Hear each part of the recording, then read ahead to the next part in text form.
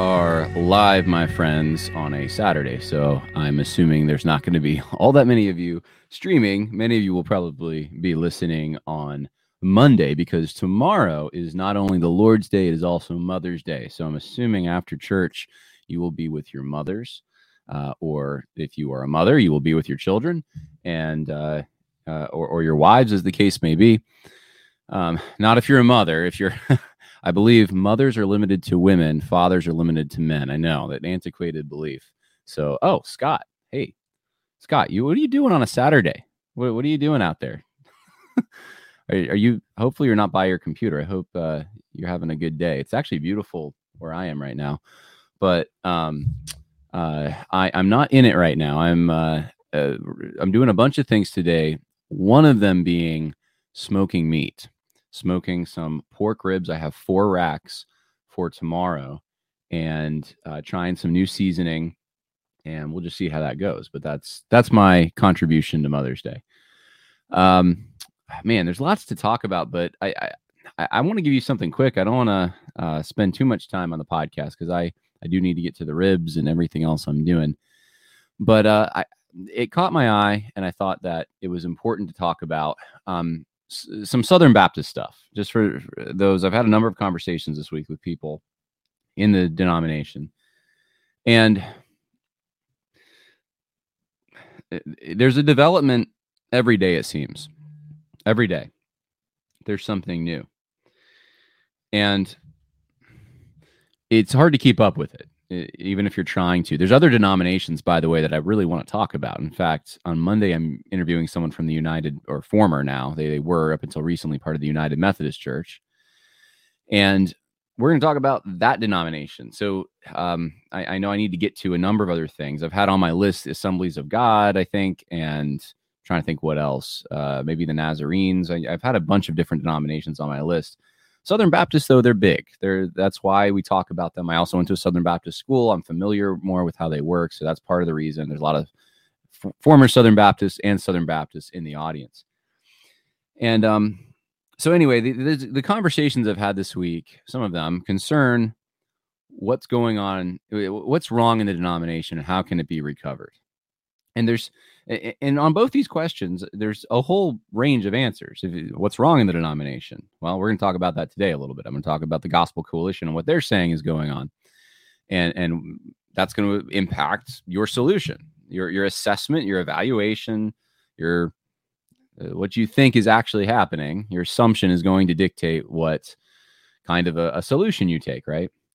So, and then the second question is, can anything be done about it? And I've been pretty forward with my beliefs now for a few years that I think it is at the point of no return, but I don't want to unnecessarily discourage people in the denomination who still want to fight. I've always said, if you're going to do it, make sure that you have an exit strategy for at what point is it beyond, is it the PCUSA? And then you say, this is beyond us. The Lord's clearly left this denomination, is letting it go in its own direction, which is not a good direction. And we need to stop pouring resources and time into this. So you have to figure it out, right? And that's going to be different for each person. There's some people who really want to fight.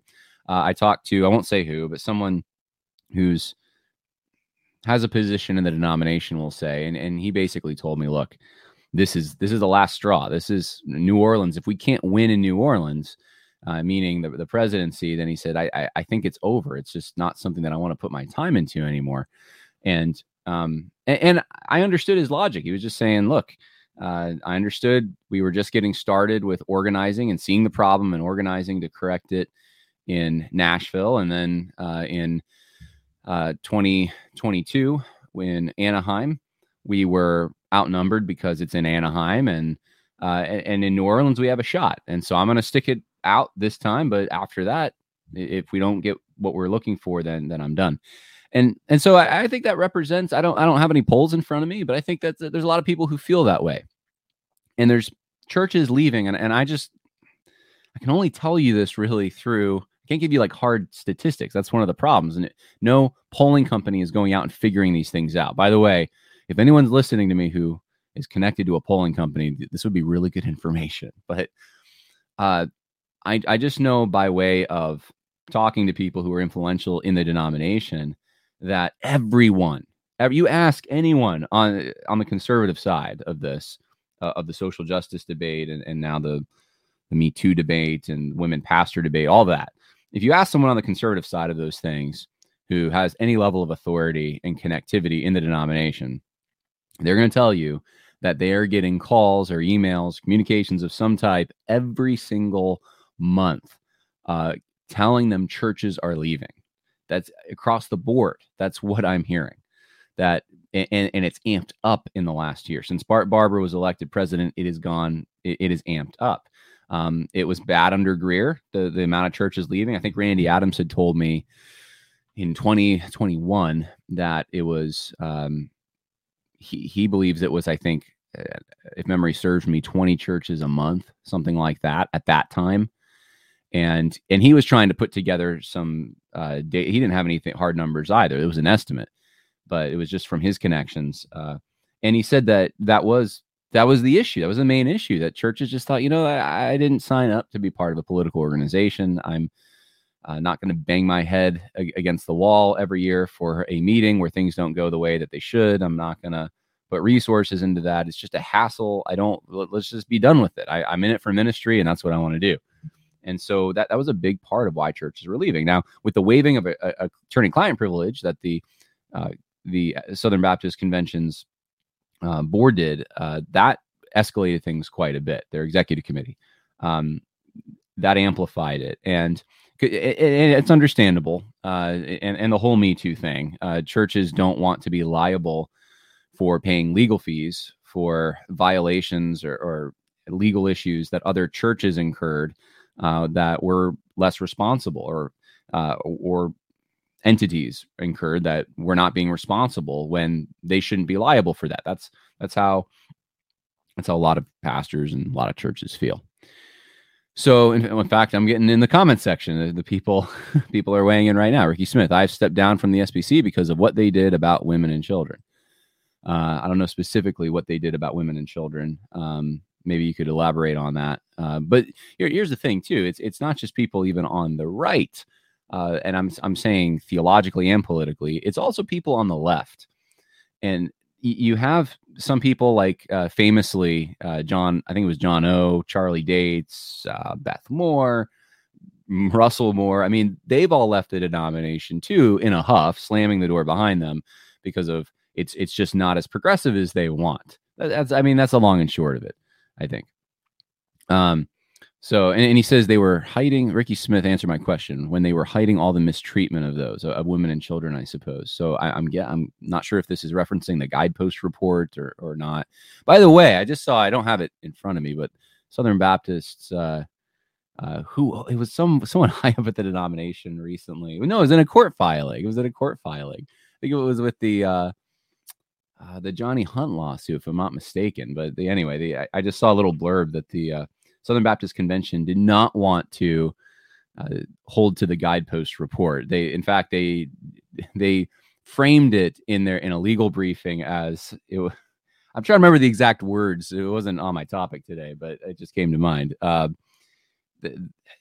they, I don't know. I can't remember the exact words, but they discredited it. They said it wasn't a serious document, basically. That they paid all this money apparently to have put out there. So that's what the Southern Baptist Convention is saying. But anyway, that's beside the point.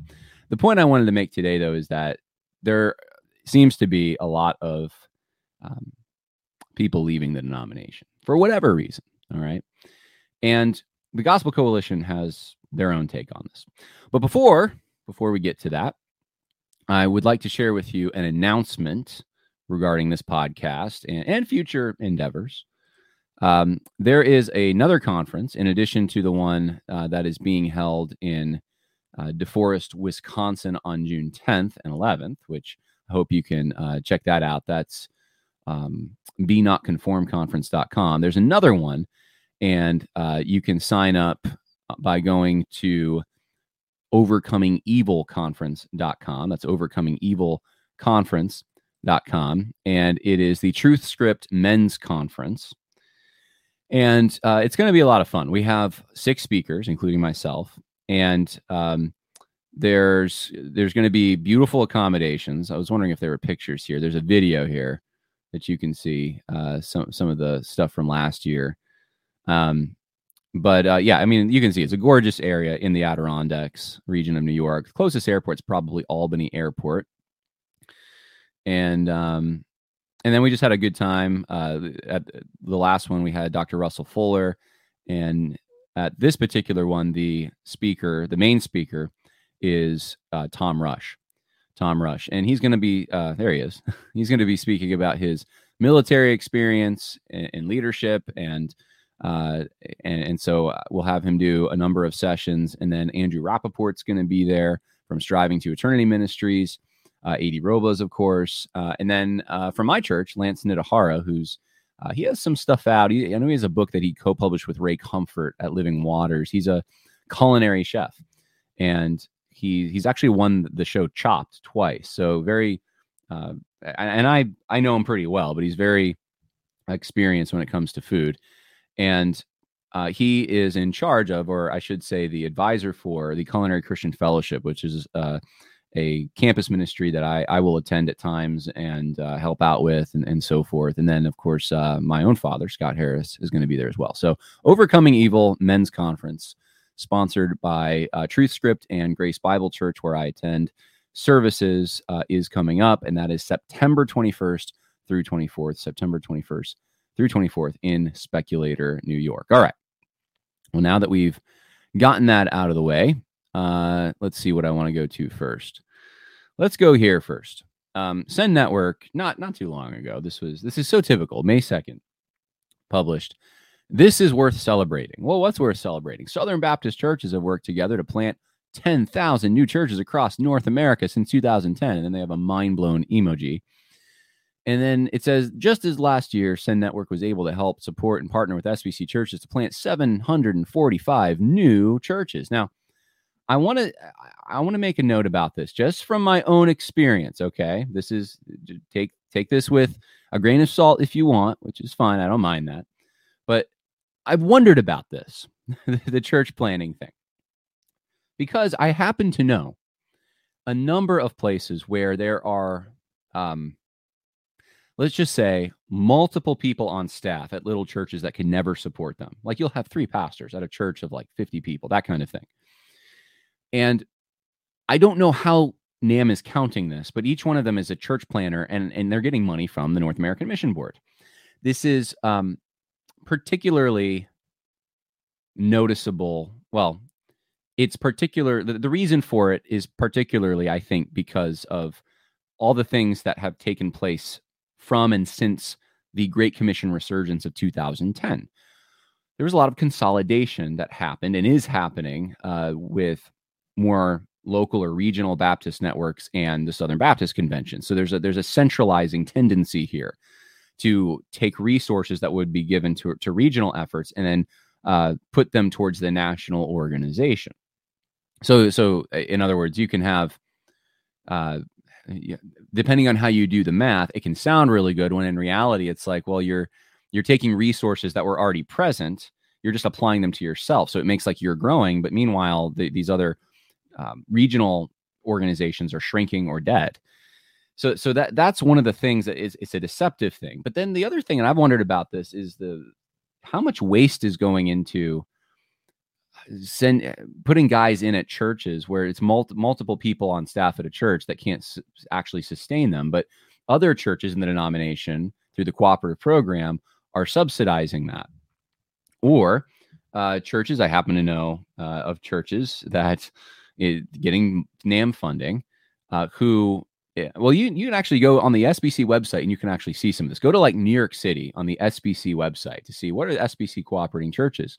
And some of the churches, you just wonder, you look at them and you're like, this is Southern Baptist. Their theology doesn't look Southern Baptist. This is the whole issue Mike Laws had with, look at all these women pastors we have in the denomination. But it's beyond that. I mean, there's churches that are like social justice, liberation theology type churches, like hardcore, that don't have any prior history of being Southern Baptist that one can tell, that are getting funding from the North American Mission Board. How is that? Now, these are all things I've seen. I've seen this over the course of years. And And I hear the horror stories too. I don't know what to make of all that, because there's no one who's come out with like a comprehensive study. The information's hard to come by to find out all these things. And there's a huge incentive, if you're getting money, if you're getting funding, not to talk, because you don't want that funding going away. So if you're critical of it, that's going to get you in hot water. This is one of the reasons with IMB why it's such a hard thing to show people that, look, the IMB has very loose theology. It's partnering with people and denominations that Southern Baptists, their statement of faith directly contradicts in foreign countries. I've heard the horror stories from IMB missionaries, but they can't come on the record and say anything. As soon as they do, their funding gets pulled. They're off the field. They will lose even things like the benefits that you get when you're in the Southern Baptist Convention for your children going to college or your medical insurance. There's a huge incentive not to talk. And so I think it was maybe it was Baptist News Global. It's one of these leftist outlets, had someone from the International Mission Board who a few years ago did come out and start talking about, but it wasn't theological stuff. It was abuse related things. And they didn't care that they had signed basically the equivalent of an NDA, which is what pretty much everyone's signing when they go to work for the IMB. So there's a lot of people weighing in right now. Yeah, Richard Henry says, 170 plus women pastors. That's just the ones we know about, right? That's just the ones we know about. And again, some of you are saying, well, why is that a problem? It's a problem even if you agree that women should be pastors, which I think I don't agree with that case, but even if you think that, it's still against the Baptist faith and message. I'm getting testimonies coming in. Christian Men of America. John, I graduated in December. I will come on and tell you everything. It's disgusting. Planting fake gospel churches. Yeah, this is exactly the thing I keep hearing from everyone. I keep hearing these private messages from some of them anonymous accounts. Some of them are verifiable, but they just can't publicly say it, that some of these churches that are being planted are just not historically Southern Baptist churches. They're in other words, there's a rearrangement of a reshuffling of the deck, right? And reshuffling the deck doesn't increase the amount of cards, but if you can centralize things and show that, well, look, we're planting all these churches because you're taking from all these other smaller regional denominations or other denominations that aren't as orthodox, then it looks like you're doing something big when you're really not. It's kind of a numbers game. So I've known about this for a few years. I just don't know of any comprehensive way to approach it without the resources and the expertise that one would need, one would have if they were a polling agency or something. So anyway, Send Network says this. They're bragging, and I'm just saying I'm skeptical of it. I'm skeptical. You don't have to be, but I am. Well, Chuck Kelly said this about it, and he's written a book, The Best of Intentions, about this whole issue. He says, perhaps you saw the headline of NAM announcing 10,000 new churches planted since 2010. I wrote The Best of Intentions to underline, to get underneath, rather, the headlines and try to understand the true state of the SBC underneath that particular headline. NAM announced to the SBC their goal of starting 15,000 new church plants in order to reach our nation. The reality, and this was, I guess, would have been in 2010. The reality behind that headline of 10,000 new plants since 2010 is the reality that NAM fell 5,000 church plants short of its announced goal for the decade. Wow.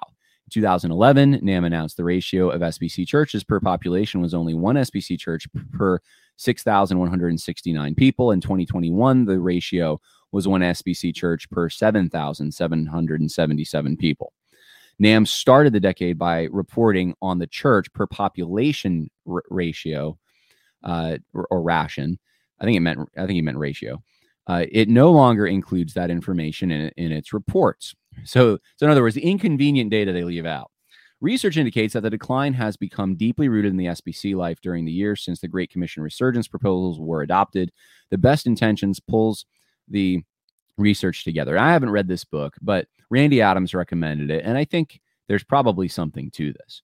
And it makes sense because we're seeing this in just about every arena, a centralizing tendency. We see it in the government, too, the usurpation of local and state authority. We've seen that now for years. This is Seems like it's one of the byproducts of modernity. And when that happens, you create bureaucracies. And when you create bureaucracies that are big like this, that have major incentives to keep the money coming in and keep their jobs, they sugarcoat things. They're not giving you a correct perspective. And that is, by the way, part of the corruption. That's not something that I think we should just as Christians be okay with.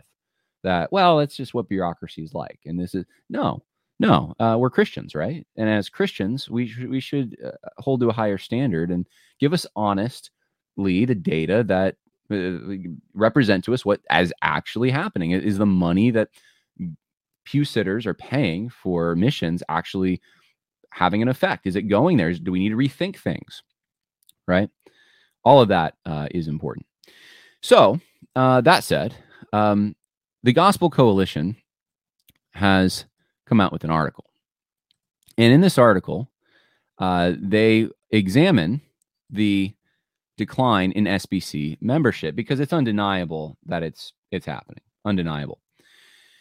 And here's Ryan Berg writing for the Gospel Coalition and what he says. We're going to read at least part of this article. I think he makes some good points about this. However, I think that there's something missing, and you can probably guess what I think it is. The Southern Baptist Convention released its annual statistics about membership attendance, baptism, and other matters this week. The data paints a portrait of the largest Protestant denomination undergoing a significant decline. That hasn't always been the case. However, for decades, the Southern Baptists enjoyed extraordinary growth. In a 26 period running from 1946 to 1972, Southern Baptists more than doubled. Around 2010, membership began to noticeably decline, with about 100,000 members lost per year. Then these losses began to accelerate by 2019. The annual drop was more than 250,000 members. In the last 3 years, the shift has been staggering: 435,000 lost in 2020, 410,000 in 2021, and 484,000 in 2022. In total, the SBC has lost more than 1.3 million people in just 3 years. Now, why is that? Why is that? Here's a graph. I don't know if anyone, I guess that's not how to see it. Well, hopefully you can, if you have good eyes, you can see that since 2000, well, really not 2000, since about, there's been a decline since around 2005-ish, to 2006, 2007 in there. 2010, you see it start to pick up a bit. Well, it's like the floor dropped out in 2018 or so. It's like 2019. It just like really starts tanking big. Now, so you got to ask, what happened in the last few years?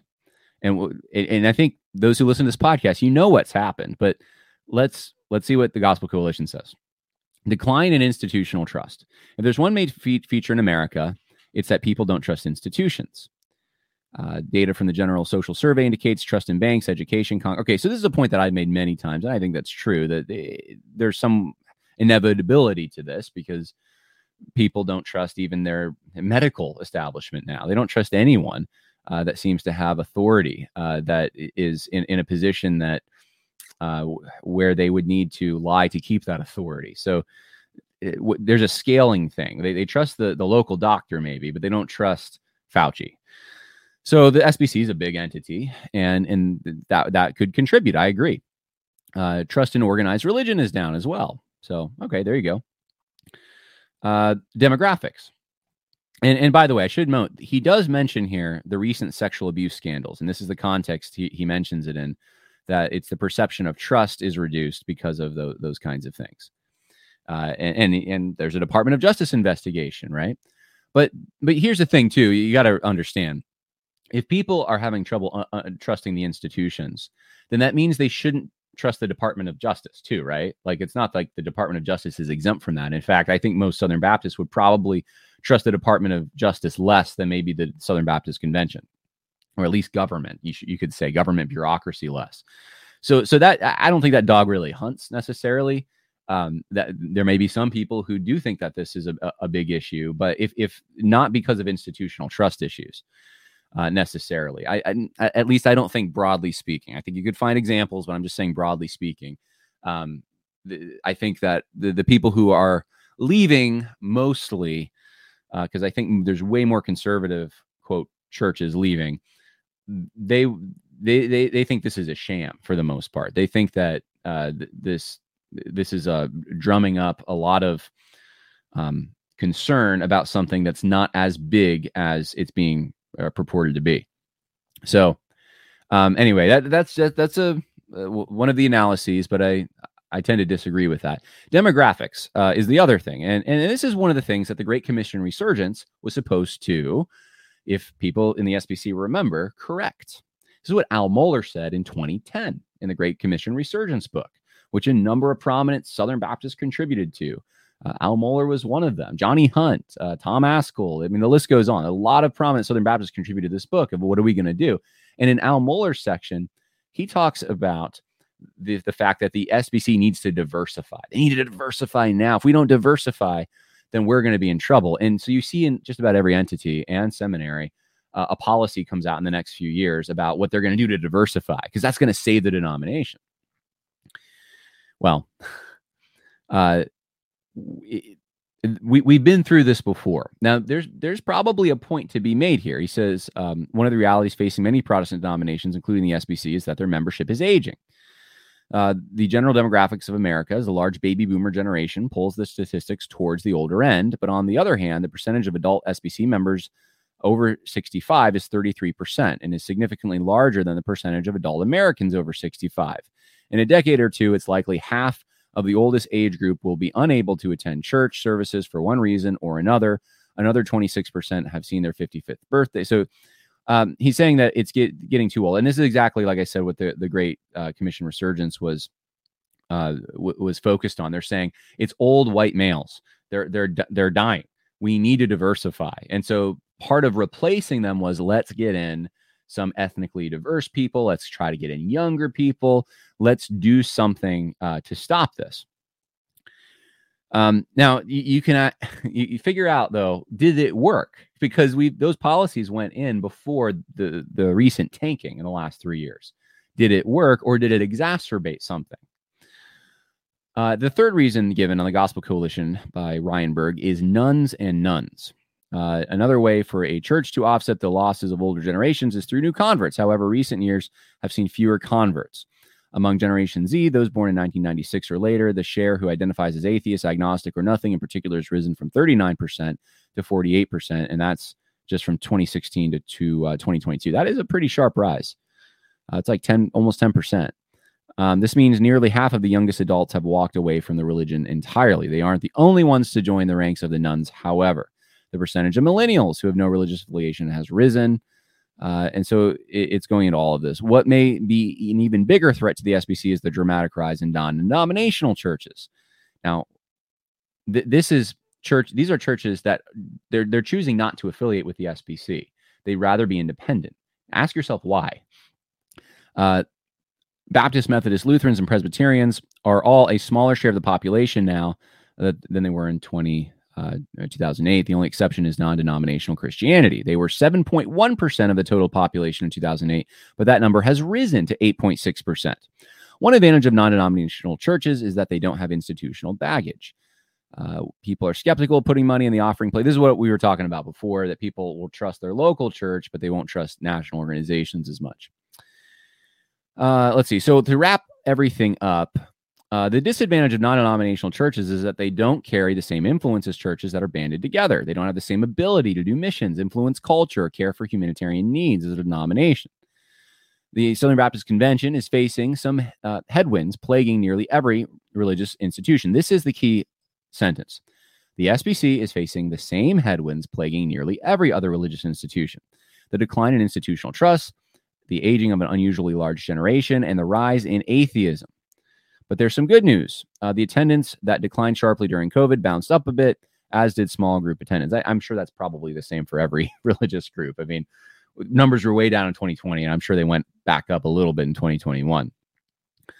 Okay, so it's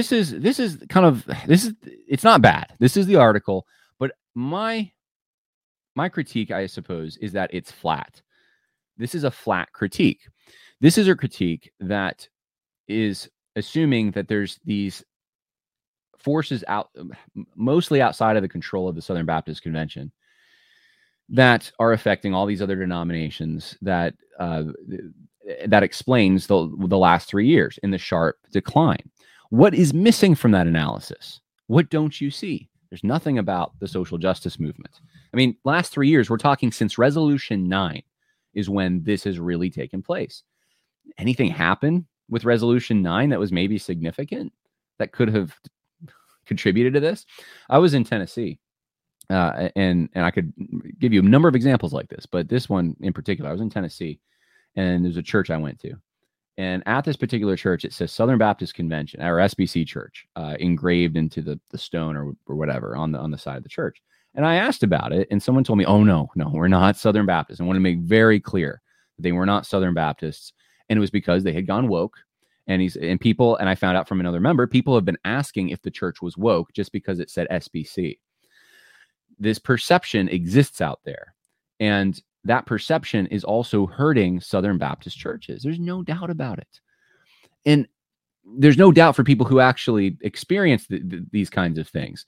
But I don't have any numbers for you. That's part of the problem. I can't tell you the motives. There's no exit sheet where people let the denomination know, here's why I was dissatisfied, why we're disaffiliating. And that doesn't go into some pool somewhere for the common public to look at. So, someone in the chat asked this question, John, how much also comes back to the pastor level, allowing folks to treat them as administrators instead of shepherds? Also, preachers need to stop casting their vision and let the church see Christ. Well, yeah, I don't disagree with that. So, yeah, Pastor Richard Henry says he went to SBTS. It was bad, but not nearly as bad as SEBTS. So people are talking in the chat about I guess the state of the different entities in the denomination. So let me gather my thoughts here. So the SBC has some major challenges when it comes to social justice. And now a few years ago, we were told it would never come to this, but now the issue of women pastors is front and center. You have a battle between the Rick Warren people and then the Mike Law people. And Mike Law's amendment, this is just one facet. I mean, the Me Too stuff is part of this. There's the financial stuff, the corruption stuff. There's so many things in the last few years that have come out that are concerning people. But let me just take one issue. We'll take the women pastors issue. How is this being addressed? How is this being handled, right? If there was some stability in the denomination, a clear clarion call, I don't think there would be that big of a problem. But this is the kind of thing you get. This is as clearest as you get. And I've watched the video. In fact, I had to watch it more than once because it's actually kind of funny. This is Bart Barber, for those who are watching. And it's just a bunch of the backside of a bunch of cows in the background here. I didn't notice that until now. It's pretty, I don't know. It's just not anyway. I better not say anything. This is an article. This is in the Liberal Baptist News Global, Mark Wingfield. So he's got his own spin on this, but I'm just showing you. It's been reported on that Bart Barber wants to. He wants to. I don't know if I want to say third way. He wants to navigate this issue of women pastors because Mike Law has brought an amendment forth. This is what the amendment basically says.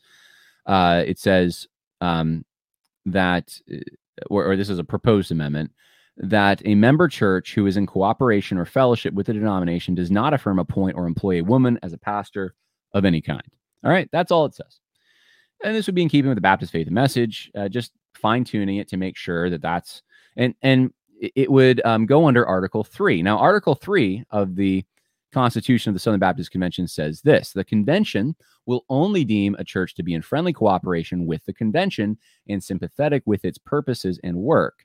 And it gives an example, i.e. a cooperating church, as that term is used in the convention's governing documents, which has a faith and practice which closely identifies with the convention's adopted statement of faith. By way of example, churches which act to affirm, approve, or endorse homosexual behavior would not be deemed not to be in cooperation with the convention. Would be deemed not to be in cooperation. Number 2, has formally approved its intention to cooperate with the SBC. So that means filing annual reports requested by the convention, that kind of thing.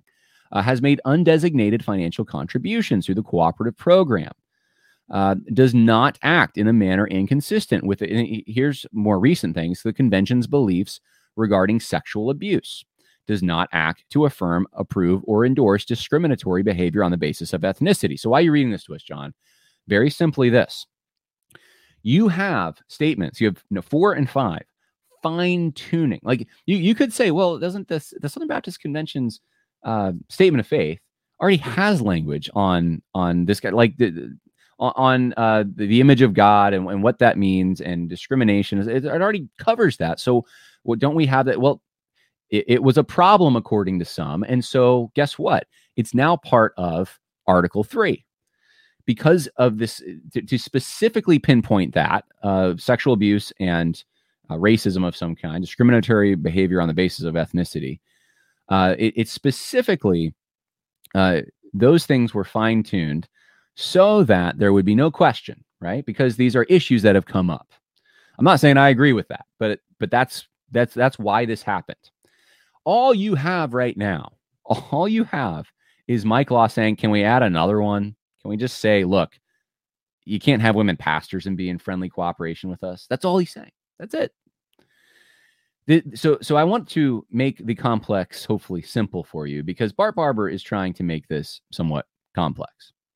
Bart Barber's proposal is he's saying, well, I'm not against that. I mean, we could do that, but there's deeper things that need to happen. We have structural problems in the current Southern Baptist Convention Constitution. He believes the messengers need to vote up or down on this amendment, but there's something more that needs to happen.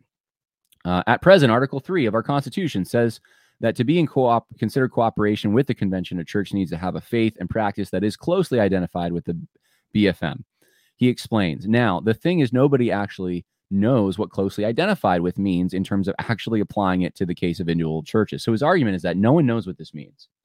His argument is that it's intentionally vague, that you could, and I think he gives the example of the Trinity. Like you could, what does it mean if someone disagrees with the Trinity? I guess they could be part of the Southern Baptist Convention. I mean, I guess no one knows. So, but you see, like an example is given in the Constitution. The example given is homosexuality. Churches which act to affirm, approve, or endorse homosexual behavior would be deemed not to be in cooperation with the convention.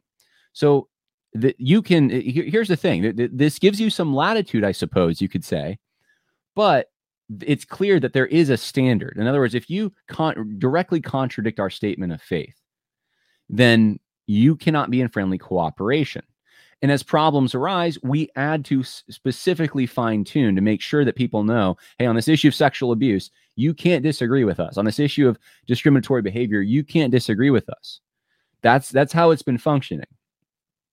Bart Barber wants to say that, look, no one knows what that means. So the whole, I guess, article is just meaningless at this point. So we need to have a new committee to form to rewrite the Constitution on this matter. So if Mike Law's motion goes through, right, and it passes, big whoop, because then there's a study committee that's going to possibly, if Bart Barber gets his way, redo that entire section. Right, it would just be irrelevant. If you're gonna start to rewrite the whole section, then you might as well not be passing amendments, right? So, what is he up to? I don't know exactly what he's up to, but these are the kinds of things that exhaust people in the denomination. When it's like a simple thing like that, it's like, let's just fix this. We got water coming in the ship. Let's fix the leak. No, we don't want to fix the leak. We got to get a new ship. That's where people, I think, they get tired. They get fatigued, and this stuff over and over and over. Problem comes up, and solutions just aren't there.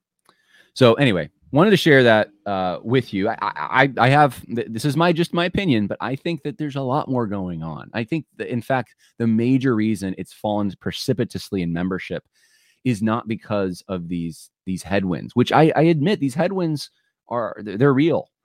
Yes, people are secularizing. All this stuff is real. And over time, I'm sure that, there's an inevitability here unless God does something, but there's something in the immediate in the last 3 years that is more pressing, more urgent, more important. And we have examples coming before us just about every week. So, well, that's the podcast for today. Just to remind everyone, please check out the men's conference. You can go to overcomingevilconference.com, overcomingevilconference.com. It's going to be a great time. Any questions, you can email me or message me on social media. I'm going to have more information about this coming out in the next few months, but I do want to say that there is an early bird special. This is a pretty good deal. This is, there's 2 tracks, September 21st through 24th, $334. So you're getting lodging for 3 nights, and you're getting meals on Thursday night through Sunday morning, and wonderful accommodations. The other track is September 22nd through 24th. If you can only do the weekend, I have, now you might not hear some of these speakers, but you can, you'll lose that first day. So these are the tracks if you want to come to the conference. It's going to be similar to last time, except I think we're going to have better accommodations. We're going to have lakeside accommodations. This is the peak for the Adirondacks. This is when the fall foliage is the most stunning. So you not only get to see the beautiful Adirondacks, you get to see it at the most stunning time of the year on a beautiful lake that's just pristine. So we're going to be right by the lake this time, and so we're still going to be doing just to get to know each other. I think it worked out well last time. We're going to have multiple people in rooms, like maybe 3 per room, something like that.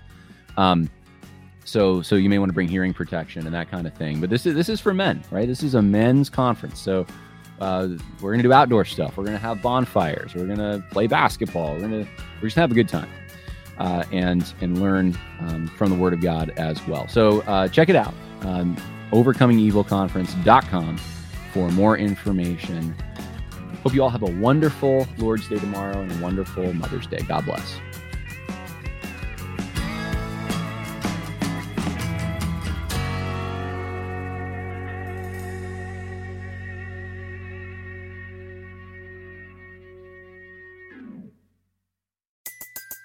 Everybody in your crew identifies as either Big Mac Burger, McNuggets, or McCrispy Sandwich. But you're the Filet-O-Fish Sandwich all day. That crispy fish, that savory tartar sauce, that melty cheese, that pillowy bun. Yeah, you get it. Every time. And if you love the Filet-O-Fish, right now you can catch 2 of the classics you love for just $6. Limited time only. Price and participation may vary. Cannot be combined with any other offer. Single item at regular price. Ba-da-ba-ba-ba.